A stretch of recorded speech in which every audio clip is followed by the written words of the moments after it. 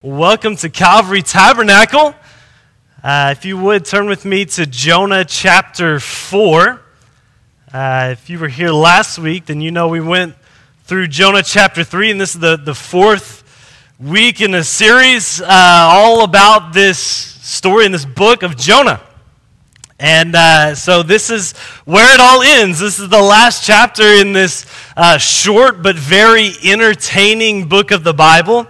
It's a prophetic book. In other words, it's one of the books that follows along the life and the message of one of God's prophets.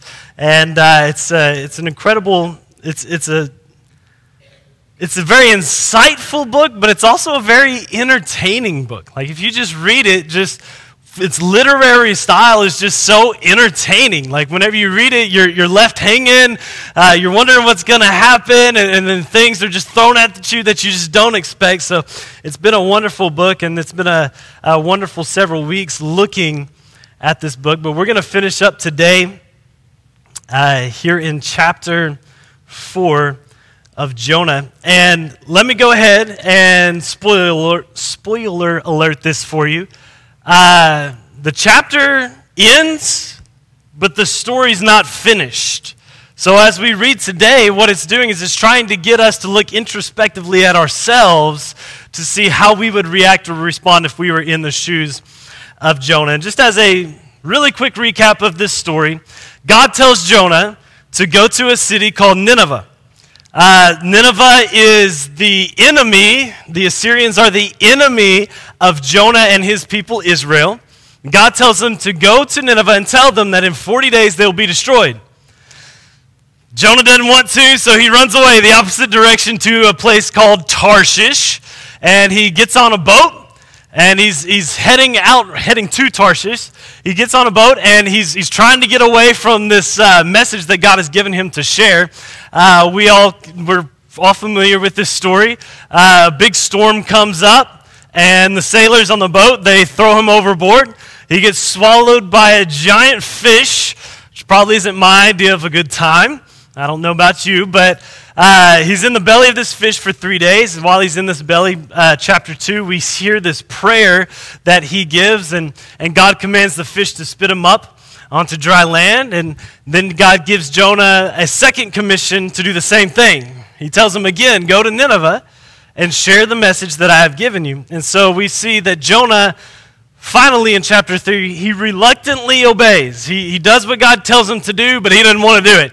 And we see that whenever he gives the message, the people of Nineveh, they are stumbling over each other to go to repent and pray and to turn from their wicked ways and to change their minds about their sin. And that's where we left off last week, talking about the subject of repentance.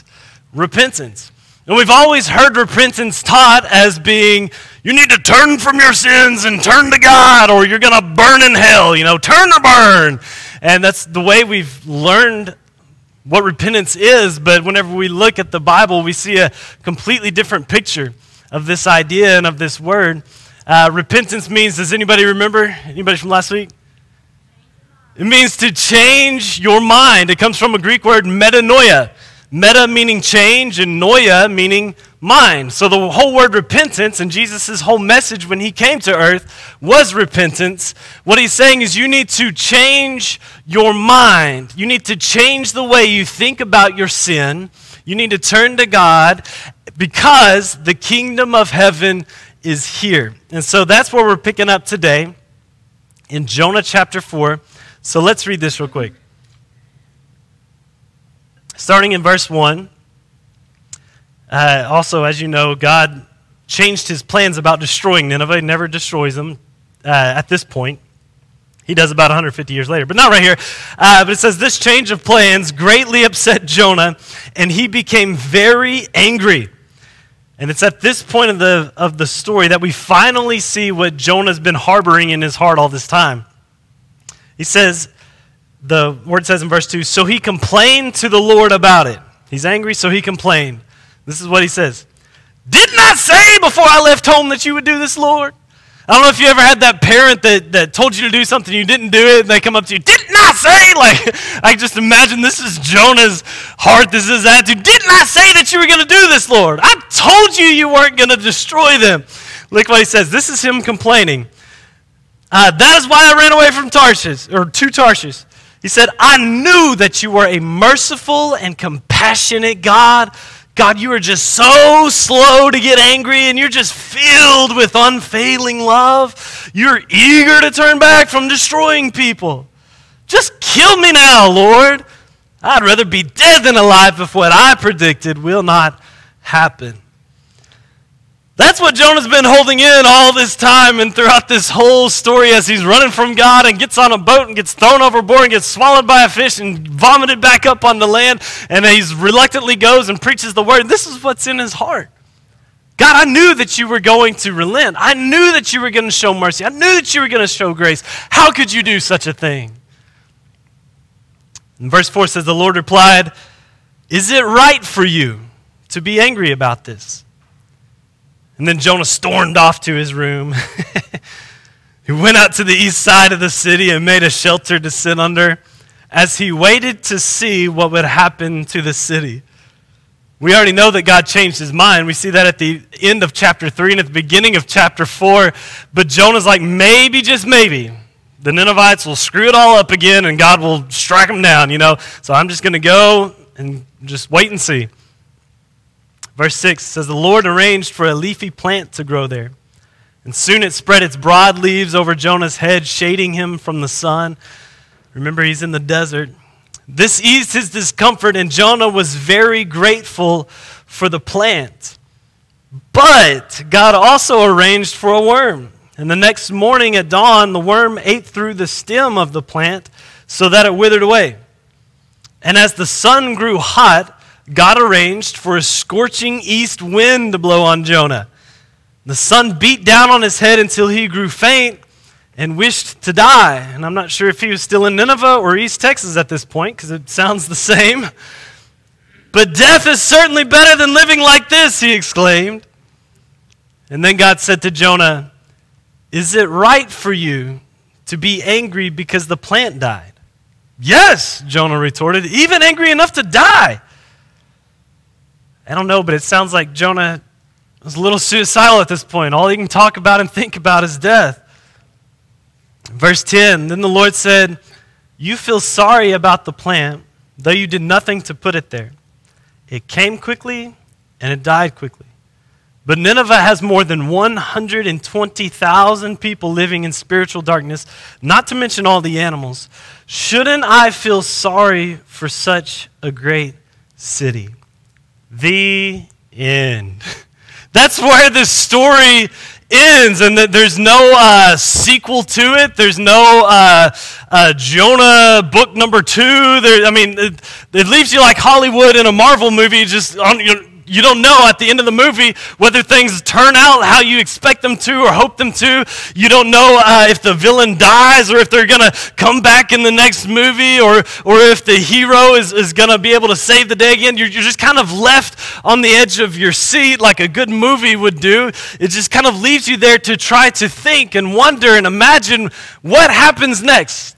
We don't know. We look at Jonah. We don't ever hear about Jonah again until Jesus walks the earth thousands of years later, and he mentions Jonah in passing to some religious leaders, but we don't know the end of this story.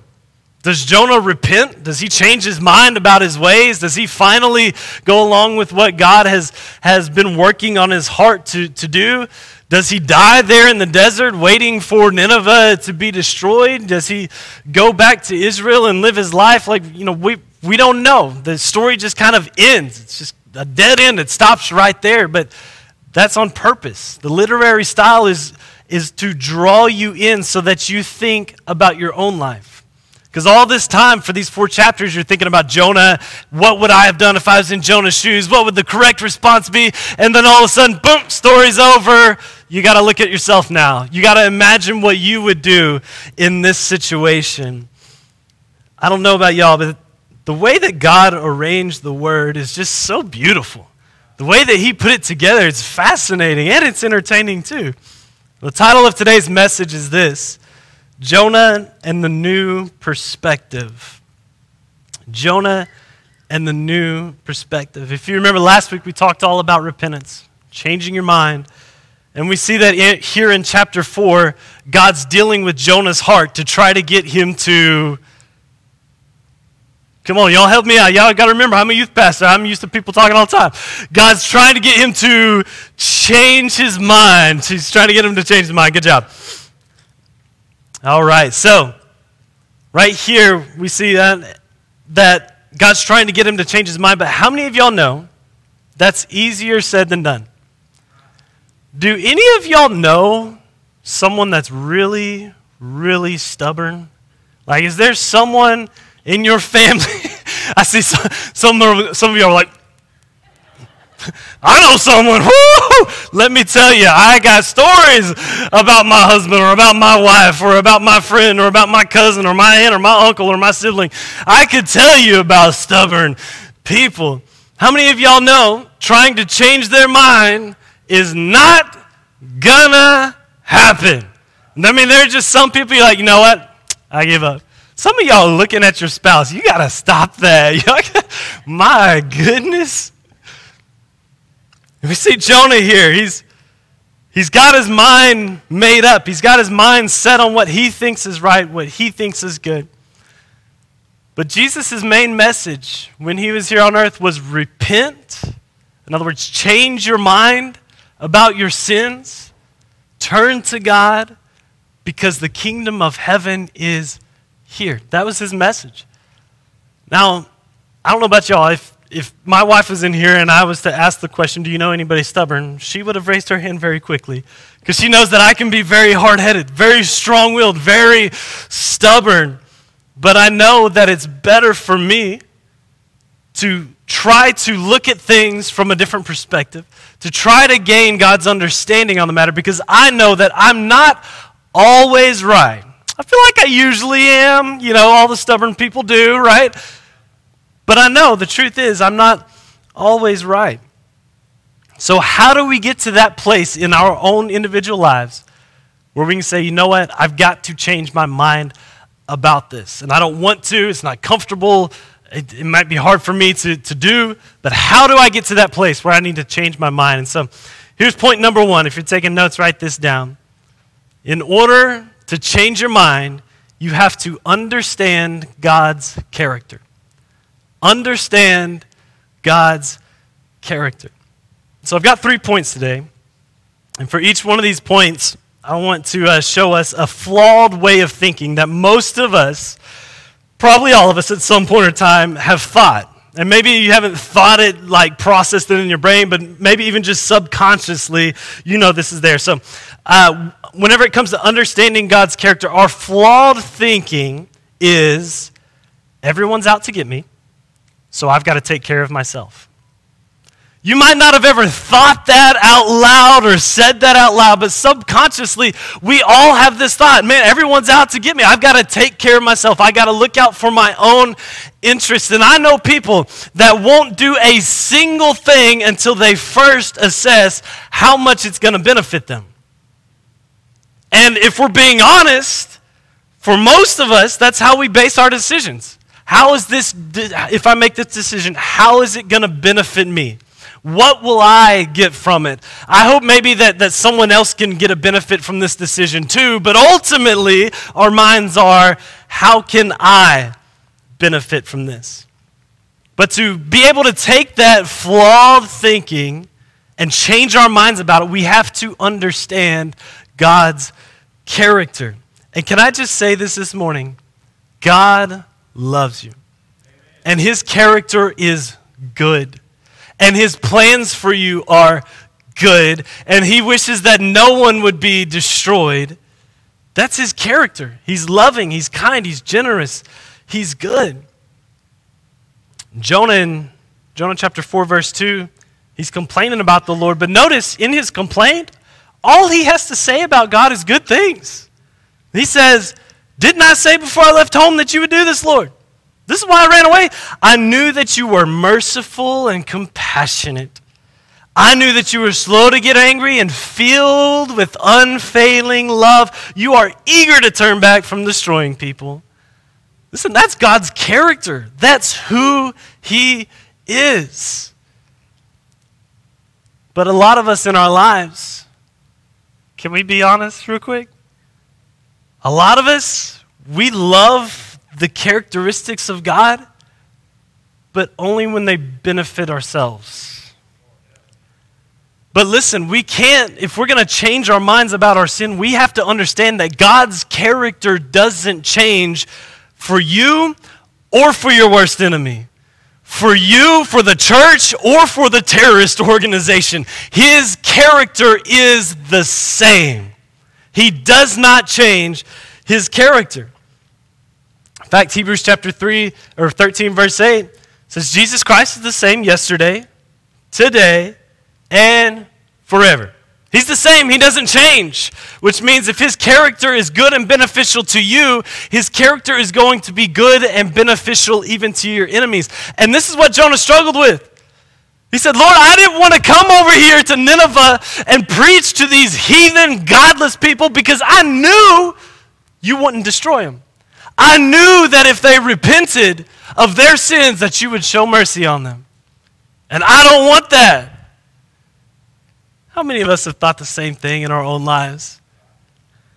About people or about things or ideas or systems or political parties or whatever the case may be.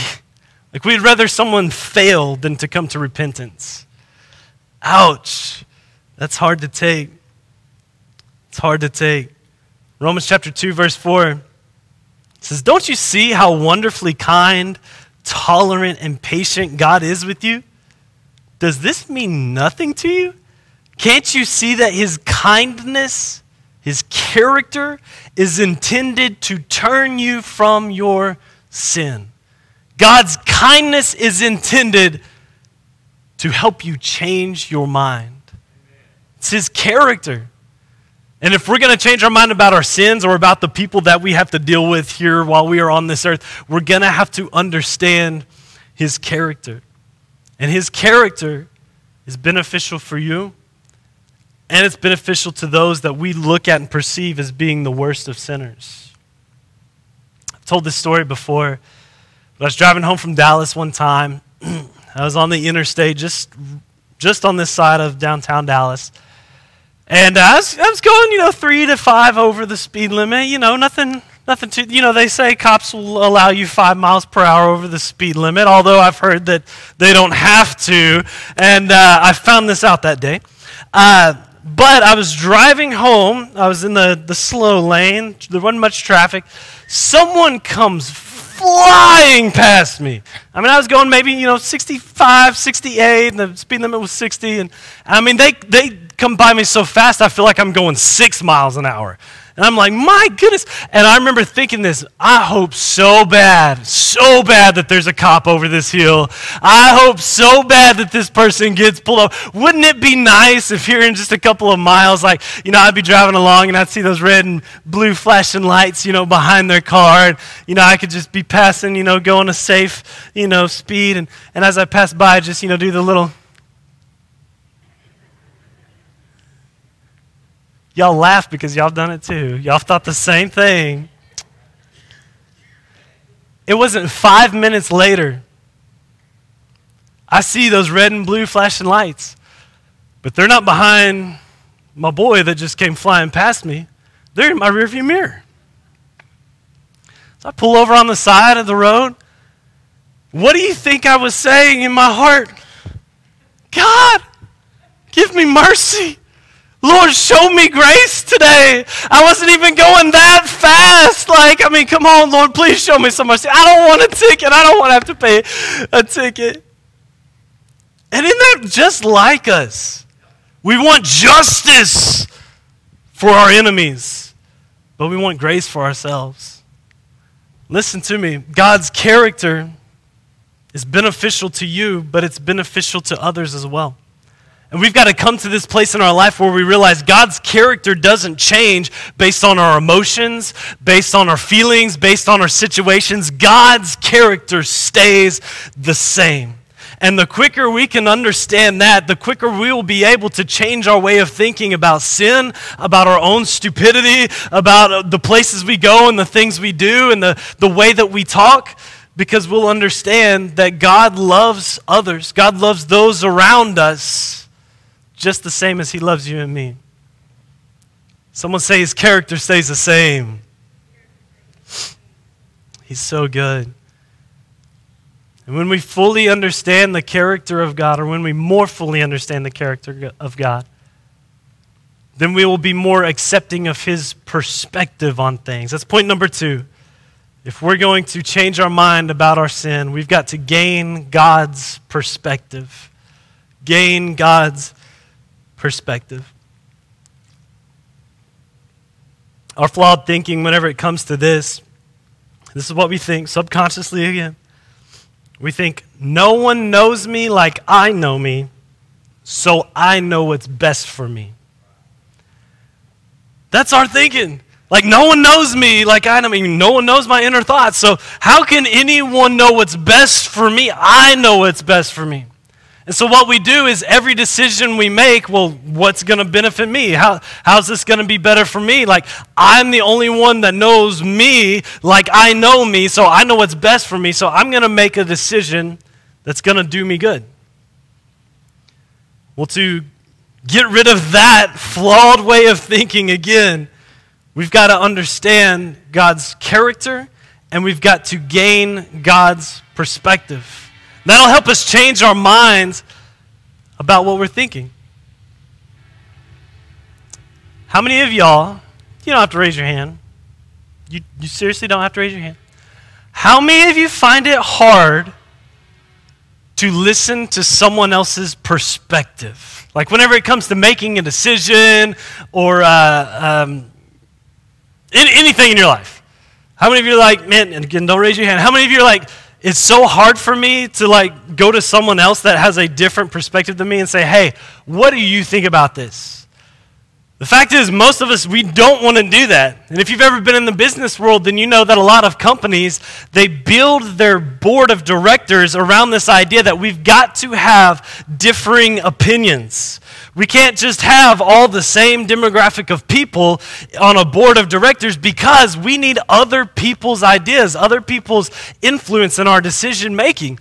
But in our personal lives, we don't want that. We know our way, we know our plans, and I don't want anybody getting in my way of what I've got planned to do. Let me tell you, I am the world's worst at this. I am awful at this, and I've got to force myself sometimes to gain other people's opinions. Just last week, whenever I preached, before Saturday night, before I preached, I asked Emily, I was like, can you read over my notes? Because I've got like this many notes and about this much time. And I was like, I don't know what I need to keep in, what I need to cut out. And she's like, oh, I'll look at your notes. Trust me, you preach way too long all the time. I will look at your notes. She knows that because she takes care of the kids while we're up here. And so, anyways, she looked through my notes. She's like making marks on my iPad here. Yeah, you can get rid of this. You can do that without that. This doesn't make sense. This doesn't tie in well. And she's going through it. And I'm like, oh, like, that hurts. Like, you know, I've spent hours and days and weeks studying this and preparing. And she's like, but it don't make sense. You don't need it. People are going to be bored with you by the time you get halfway through. And I'm like, you know what? You're right. You're right. So I cut out half of my sermon. Everyone said amen. But here's the thing. We need to be a people that will say, I could be wrong. And although I feel like I know myself best, I really don't. Because I have a creator that knitted me together in my mother's womb, and he knows me way more than I know myself. He knows my secret thoughts that I haven't even been revealed to yet. Like, he knows my heart, not just my mind, he knows my heart. And listen, if we're going to be able to get past our stinking thinking, we're going to have to understand God's character, and we're going to have to say, you know what, God, I'm going to take my perspective and lay it down because I want your perspective. Proverbs chapter 14, verse 12 says, there is a path before each person that seems right, but it ends in death. I love the writer of this Proverbs here. He spares no punches. He's like, hey, listen, I know what you're doing. It seems right, and you think you've got it all figured out, and your plan is foolproof and solid, but you're going to die. Like, really? Like, you put that there. Like, he could have said, there's a way that seems right to man, but it ends in pain, or it ends in suffering, or it ends in frustration. No, he just cut straight to the chase. Nope, you're dead. If you're going to go with that plan, you're stupid. It's not going to work for you. Don't do that. It's like the Holy Spirit's like, you got to change your mind. You don't know what's best for your own life. You think you do. But you've got to learn to put down your perspective and put on God's perspective. And how do we do this? Does anybody know? I'll give you a hint. If you want to know God's character, where do you go? Do you go to your friend that's got screwed up theology? You go to the Word of God. If you want to gain God's perspective, what does He think about the issues? What does He think about what you're going through? Where do you go? You go to the Word of God. If you want to gain His perspective, you go to His Word.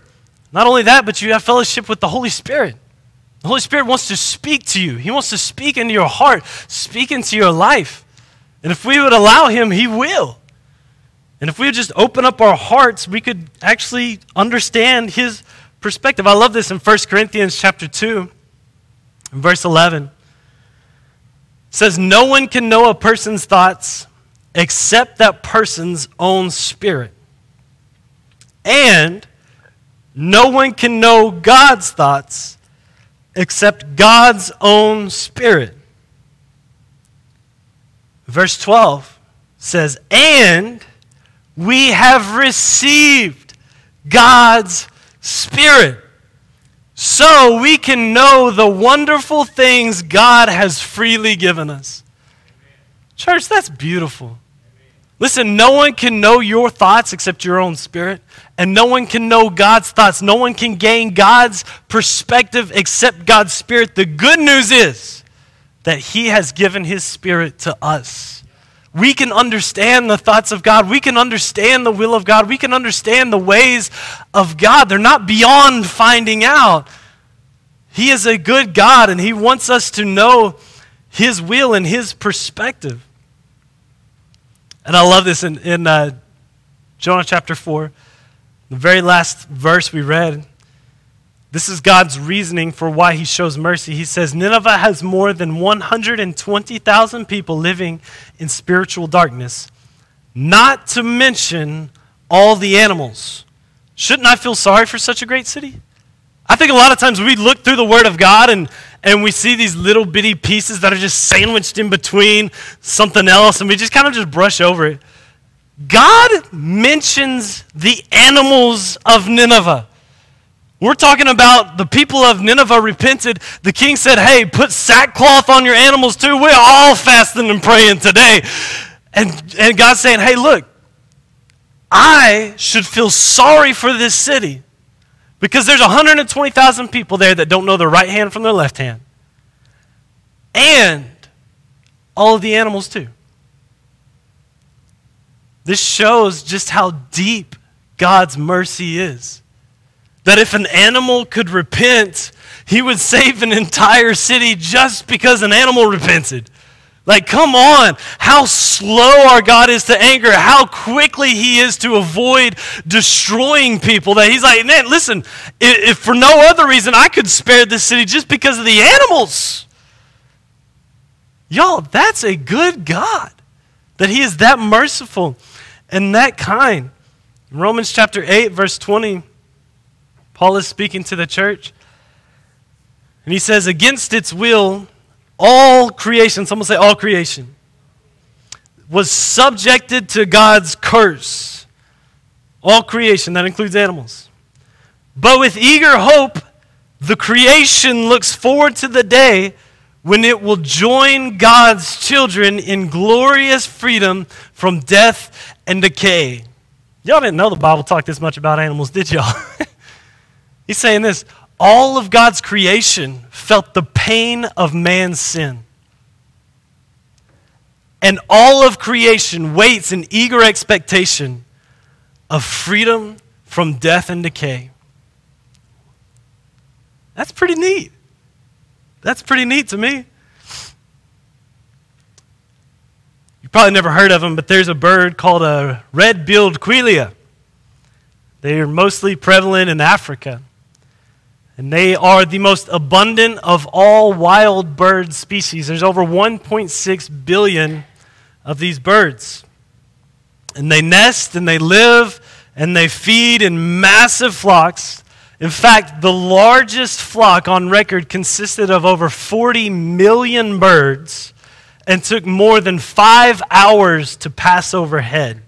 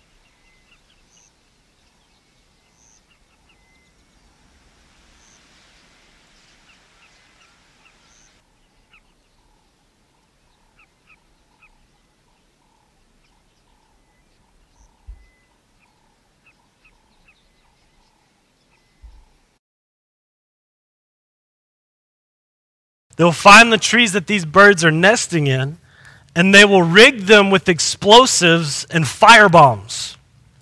And then at night, whenever these birds come in to nest, while they're all snug in their little beds, these farmers will flip the switch, blow up the trees, and hopefully the nest and the birds with them.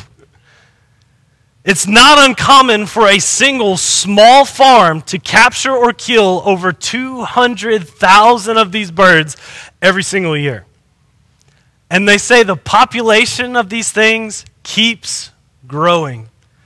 The farmers can't even put a dent in the population. They grow so quickly, so fast. What's interesting to me as I was studying this is these birds are considered a sparrow. Anybody know where we're going with this? In Luke chapter 12, verse 6 through 7, Jesus wants us to gain his perspective on how valuable we are, and he says this, "What is the price of 5 sparrows? 2 copper coins? You can't even get a whole copper coin out of each sparrow. Yet God does not forget a single one of them. And the very hairs on your head are all numbered, so don't be afraid. You are more valuable to God than a whole flock of red-billed quelea." This is incredible. Jesus is giving us God's perspective on how valuable the human heart is to him. He doesn't turn a blind eye to one single one of these birds that farmers can't kill fast enough. He knows every single one. He provides for every single one of them. And how much more valuable are you? More than an entire flock of 1 million red-billed quelea that are destroying farmers' crops in Africa. He loves you, church. And he wants us to gain this perspective. But here's the thing. If our thought is only on, hey, my plan is the plan, there is no other plan, I can't do anything else because I know what's best for myself, then we'll miss out on all that God has for us. He's saying this, take your perspective, set it aside, and pick up my perspective and put it on. Because if you want to know what I really think, you need to know how valuable you are. Man, God, you're so wonderful. Thank you, Jesus. We need to understand his character. We also need to gain his perspective. And here's the last point today. if we're going to repent, we have to submit to God's word or God's will. This word right here is God's will. This is his desires for you and me. And if we want to change our mind about the way that we think, if we want to change our plans, if we want to change our own desires, we're going to have to look at God's word and say, you know what? He knows best, and I'm going to follow him. Unfortunately for most of us, we've got this flawed thinking that says, nobody tells me what to do. I do whatever I want. This is our flawed way of thinking. Like, hey, no one is going to be the one that dictates my life. Especially here in America. Y'all know we're this way, right? Doesn't matter which political party you fall under. We've all got this arrogance about us that we're just like, no one's going to tell me what to do. You don't tell me what to do. I'm my own boss. But listen, that's not the way of the kingdom. In the kingdom, we need to learn to submit to God's will, submit to his way, and only by submitting to God's will we be able to change our way of thinking. We have to submit. Jonah, in verse 3, he says, just kill me now, Lord. I'd rather be dead than alive if what I predicted will not happen. God, listen, this is what Jonah's saying. He's saying, God, it's either me or them. Either destroy them or destroy me.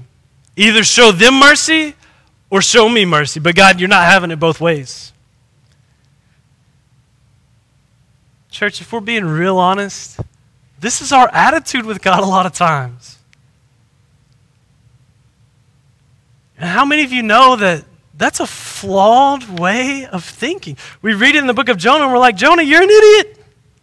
You should have known better than this. You're a prophet of God.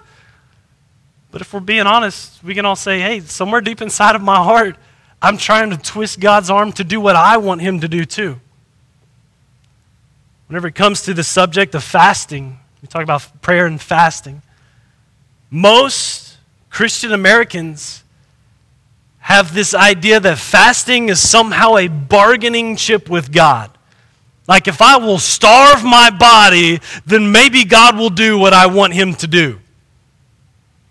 Can I just let you know that's a flawed way of thinking? But this is what the point I'm trying to make is this. Subconsciously, we all have these same thoughts.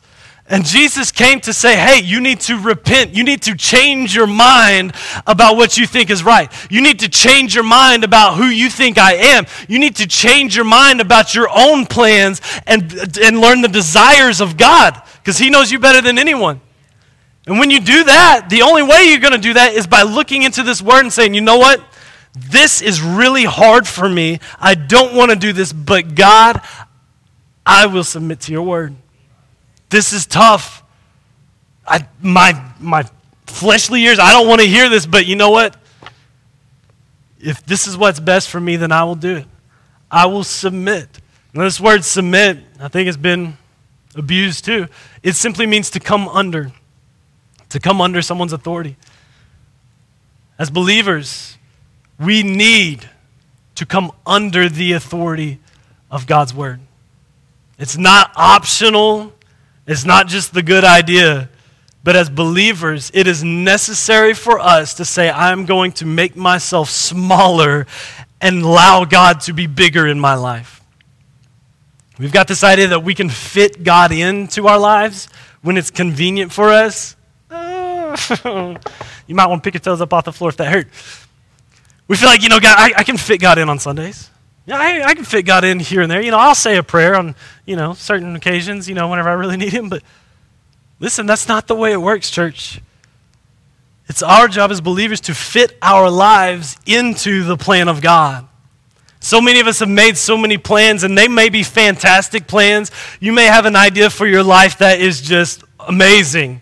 And it'll be great, and it'll be financially secure, and everyone's going to be happy. But here's the thing. If you've made those plans outside of prayer and fasting and fellowship with the Holy Spirit, then the chances are your mind is nowhere near submitting to God's word as it should.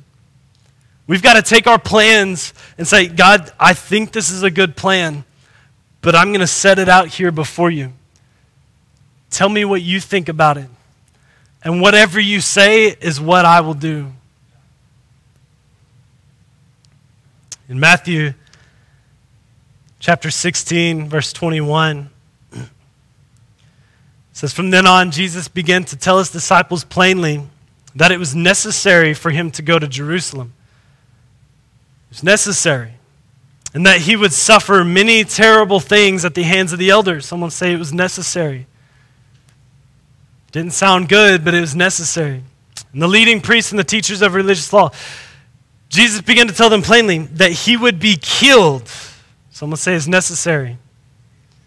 But on the third day, he would be raised from the dead. But Peter, Peter, he took him aside. Hey, Jesus, can I talk to you for a minute? You know, I hear what you're saying, but come over here. Let's just have a conversation. Took him aside, and he began to reprimand Jesus for saying such things. Jesus, heaven forbid. This will never happen to you. Why are you saying these things? Jesus, don't you know that we're not gaining followers right now? We're losing followers. And it's probably because you're saying weird things, Jesus. Like, it's not necessary for you to die. That's crazy talk. People are losing their trust. They're not following you anymore, Jesus. It says that Jesus, in verse 23, turned to Peter and he said, get away from me, Satan. You are a dangerous trap to me. You are seeing things merely from a human point of view, from a human perspective, not God's perspective. And then Jesus said to his disciples, if any of you wants to be my follower, you must give up your own way. You must take up your cross and follow me. If you try to hang on to your life, you will lose it. There ain't nothing you can do about it. He says, but if you give up your life for my sake, you will save it. What is Jesus doing? He's trying to change their way of thinking. He says this, what do you benefit if all your plans succeed and you gain the whole world and everything just looks just how you planned it and you are financially secure and you're going on these extravagant vacations and everything worked out just like you wanted? What would you gain if all that happened but you lost your soul? Is anything worth more than your soul? And I love that Jesus asks these questions. He doesn't just tell them, hey, you're wrong. Better luck next time. Try again, Peter. He says, hey, what are you going to gain? With that way of thinking, what are you going to gain? Truly, yeah, you might have financial success. You might have relationships that are bearable. I mean, your kids might stick around and still call you every couple of days or weeks or whatever. But what will you have really gained if doing that you had to lose your soul? He's saying this, Peter, you've got to change your way of thinking. You've got to come under the authority of Christ. You've got to come under the authority of God. It doesn't matter what you think, Peter. You've got to change the way you think. It's the same for us, church. I got a little illustration I want to show you.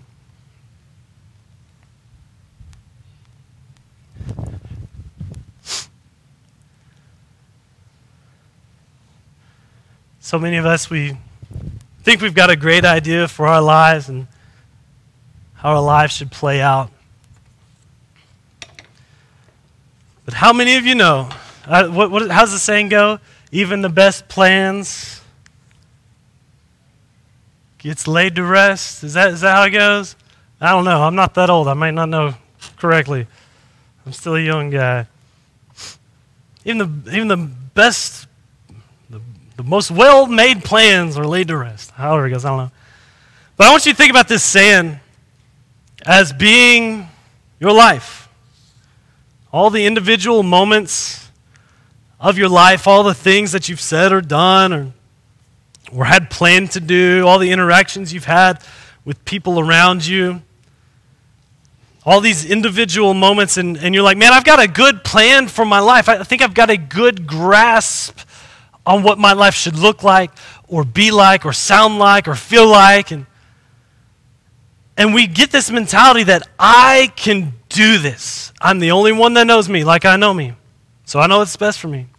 Can nobody tell me what to do? I'm my own boss. I want to be my own person. And what we're doing whenever we follow along with those flawed ways of thinking is we're saying, I can handle what life brings to me. I can handle every moment. I can handle every argument. I may be dropping some, but, for the most part, my plans are going as expected. And I think I can handle this. I think I can do this on my own. But the more life comes at you, the more you try to grasp onto it, the more you realize, I can't do this. This is hard, and it's slipping through my fingers. It doesn't matter how hard I try to grip life. It just keeps falling apart, and I feel like I'm losing it. Have you ever been to a place in your life where I just feel like I'm losing it? I feel like I can't hold on anymore, and we finally think that we've got a grasp on things, and then the world turns us upside down. We realize, there's a hole there that I didn't know about, and this is what God is saying. Listen, you can try to hold on to your own life, but you're going to end up losing it. It's going to end up falling through your fingers. And then what happens? Storms of life come and unexpected things happen, and this life that's so beautiful and kind of fun to mess with and play with, all of a sudden it becomes a little messy.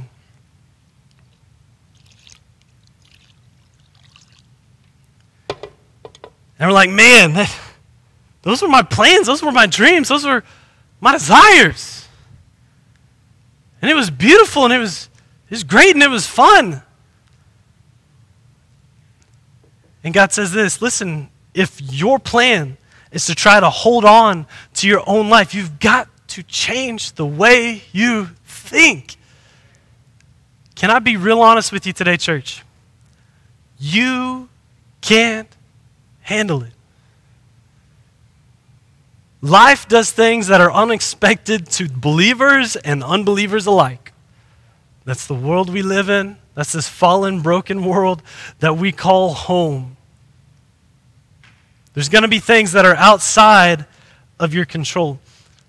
But God is saying this, if you will allow me to take your life, what you thought was messed up and muddied and soiled and broken, if you will give it to me, I can make it like new again. And if you will allow me to blow my breath on you, I can do incredible things. Sorry, Miss Diane.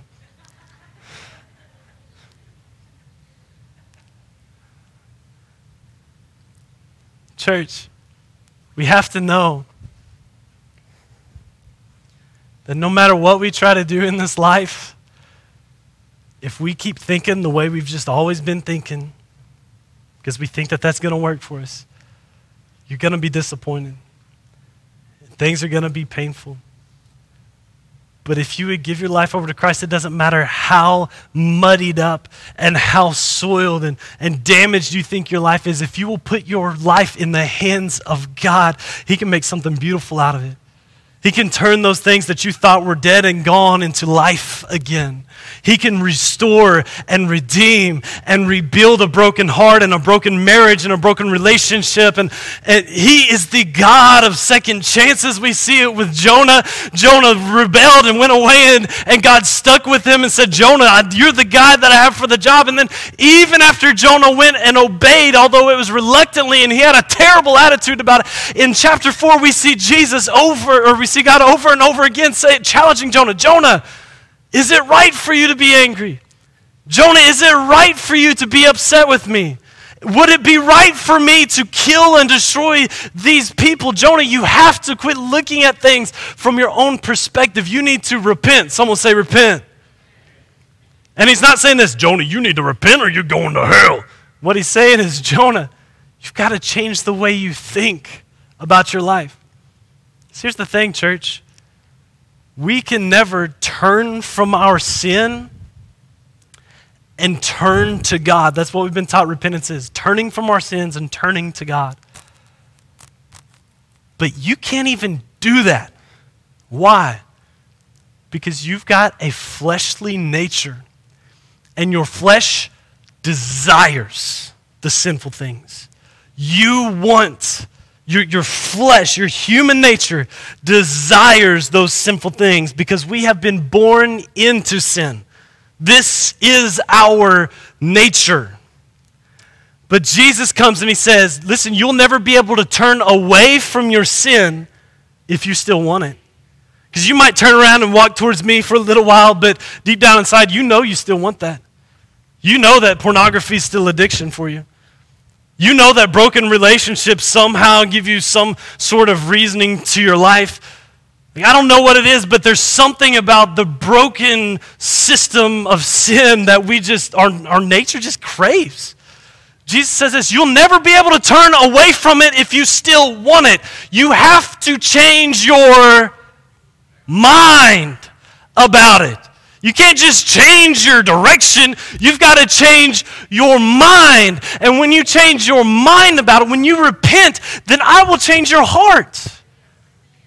I will make you into a new creation. If the worship team would come on up. Repentance doesn't mean to change your ways. It simply means to change your mind. And please hear me, if you've ever struggled with this was Jesus' main message. Repent of your sins and turn to God, for the kingdom of heaven is here. In the Old Testament, this is the old law, and to be made right with God, to be made righteous with God, you had to do works. You had to bring a sacrifice. You had to do that. If you haven't ever read, you need to go back and read the books of Leviticus and Deuteronomy, where God gives all these laws for man to follow in order to be made righteous again. But when Jesus came, he said this, the way to be made righteous, to be made right with God, is to change your mind. Take your mind from what you thought you've always wanted and what you always desired and decide, you know what? My fleshly nature wants that, but I'm going to choose to have faith instead.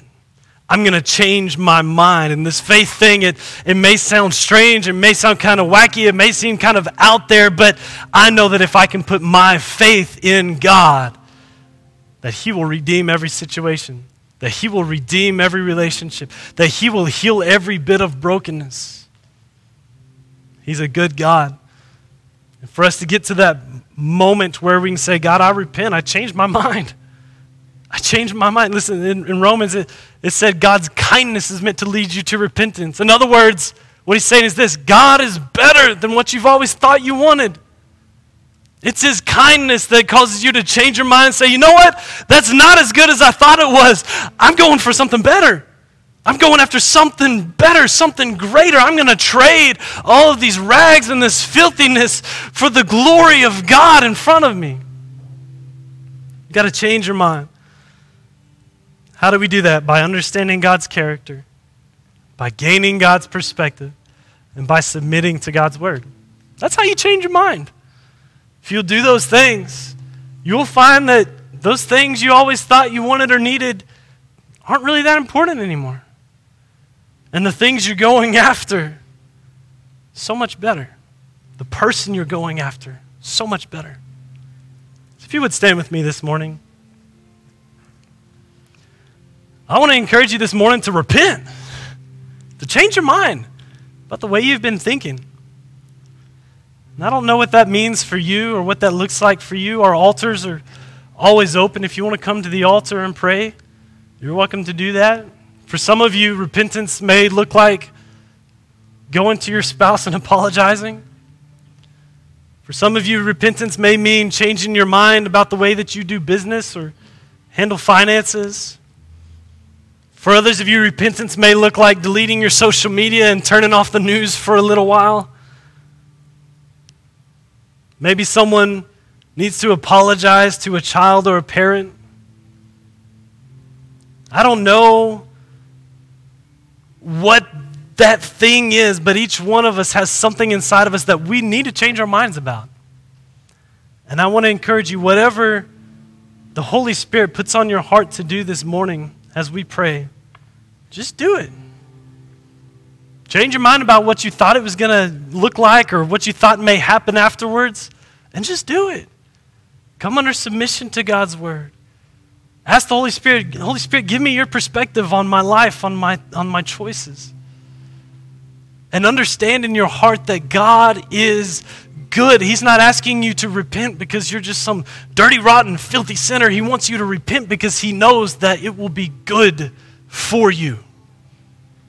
Jesus, we thank you for your word. And I pray this morning that each and every single one of us, that you would just point out to us in our hearts what we've been harboring, just like Jonah. He was harboring so much confusion, so much bitterness, so much anger. God, I pray that you would show us what is in our heart and that you would give us the courage to change our minds about it and to live in submission of your word, your will, your plans, and your character.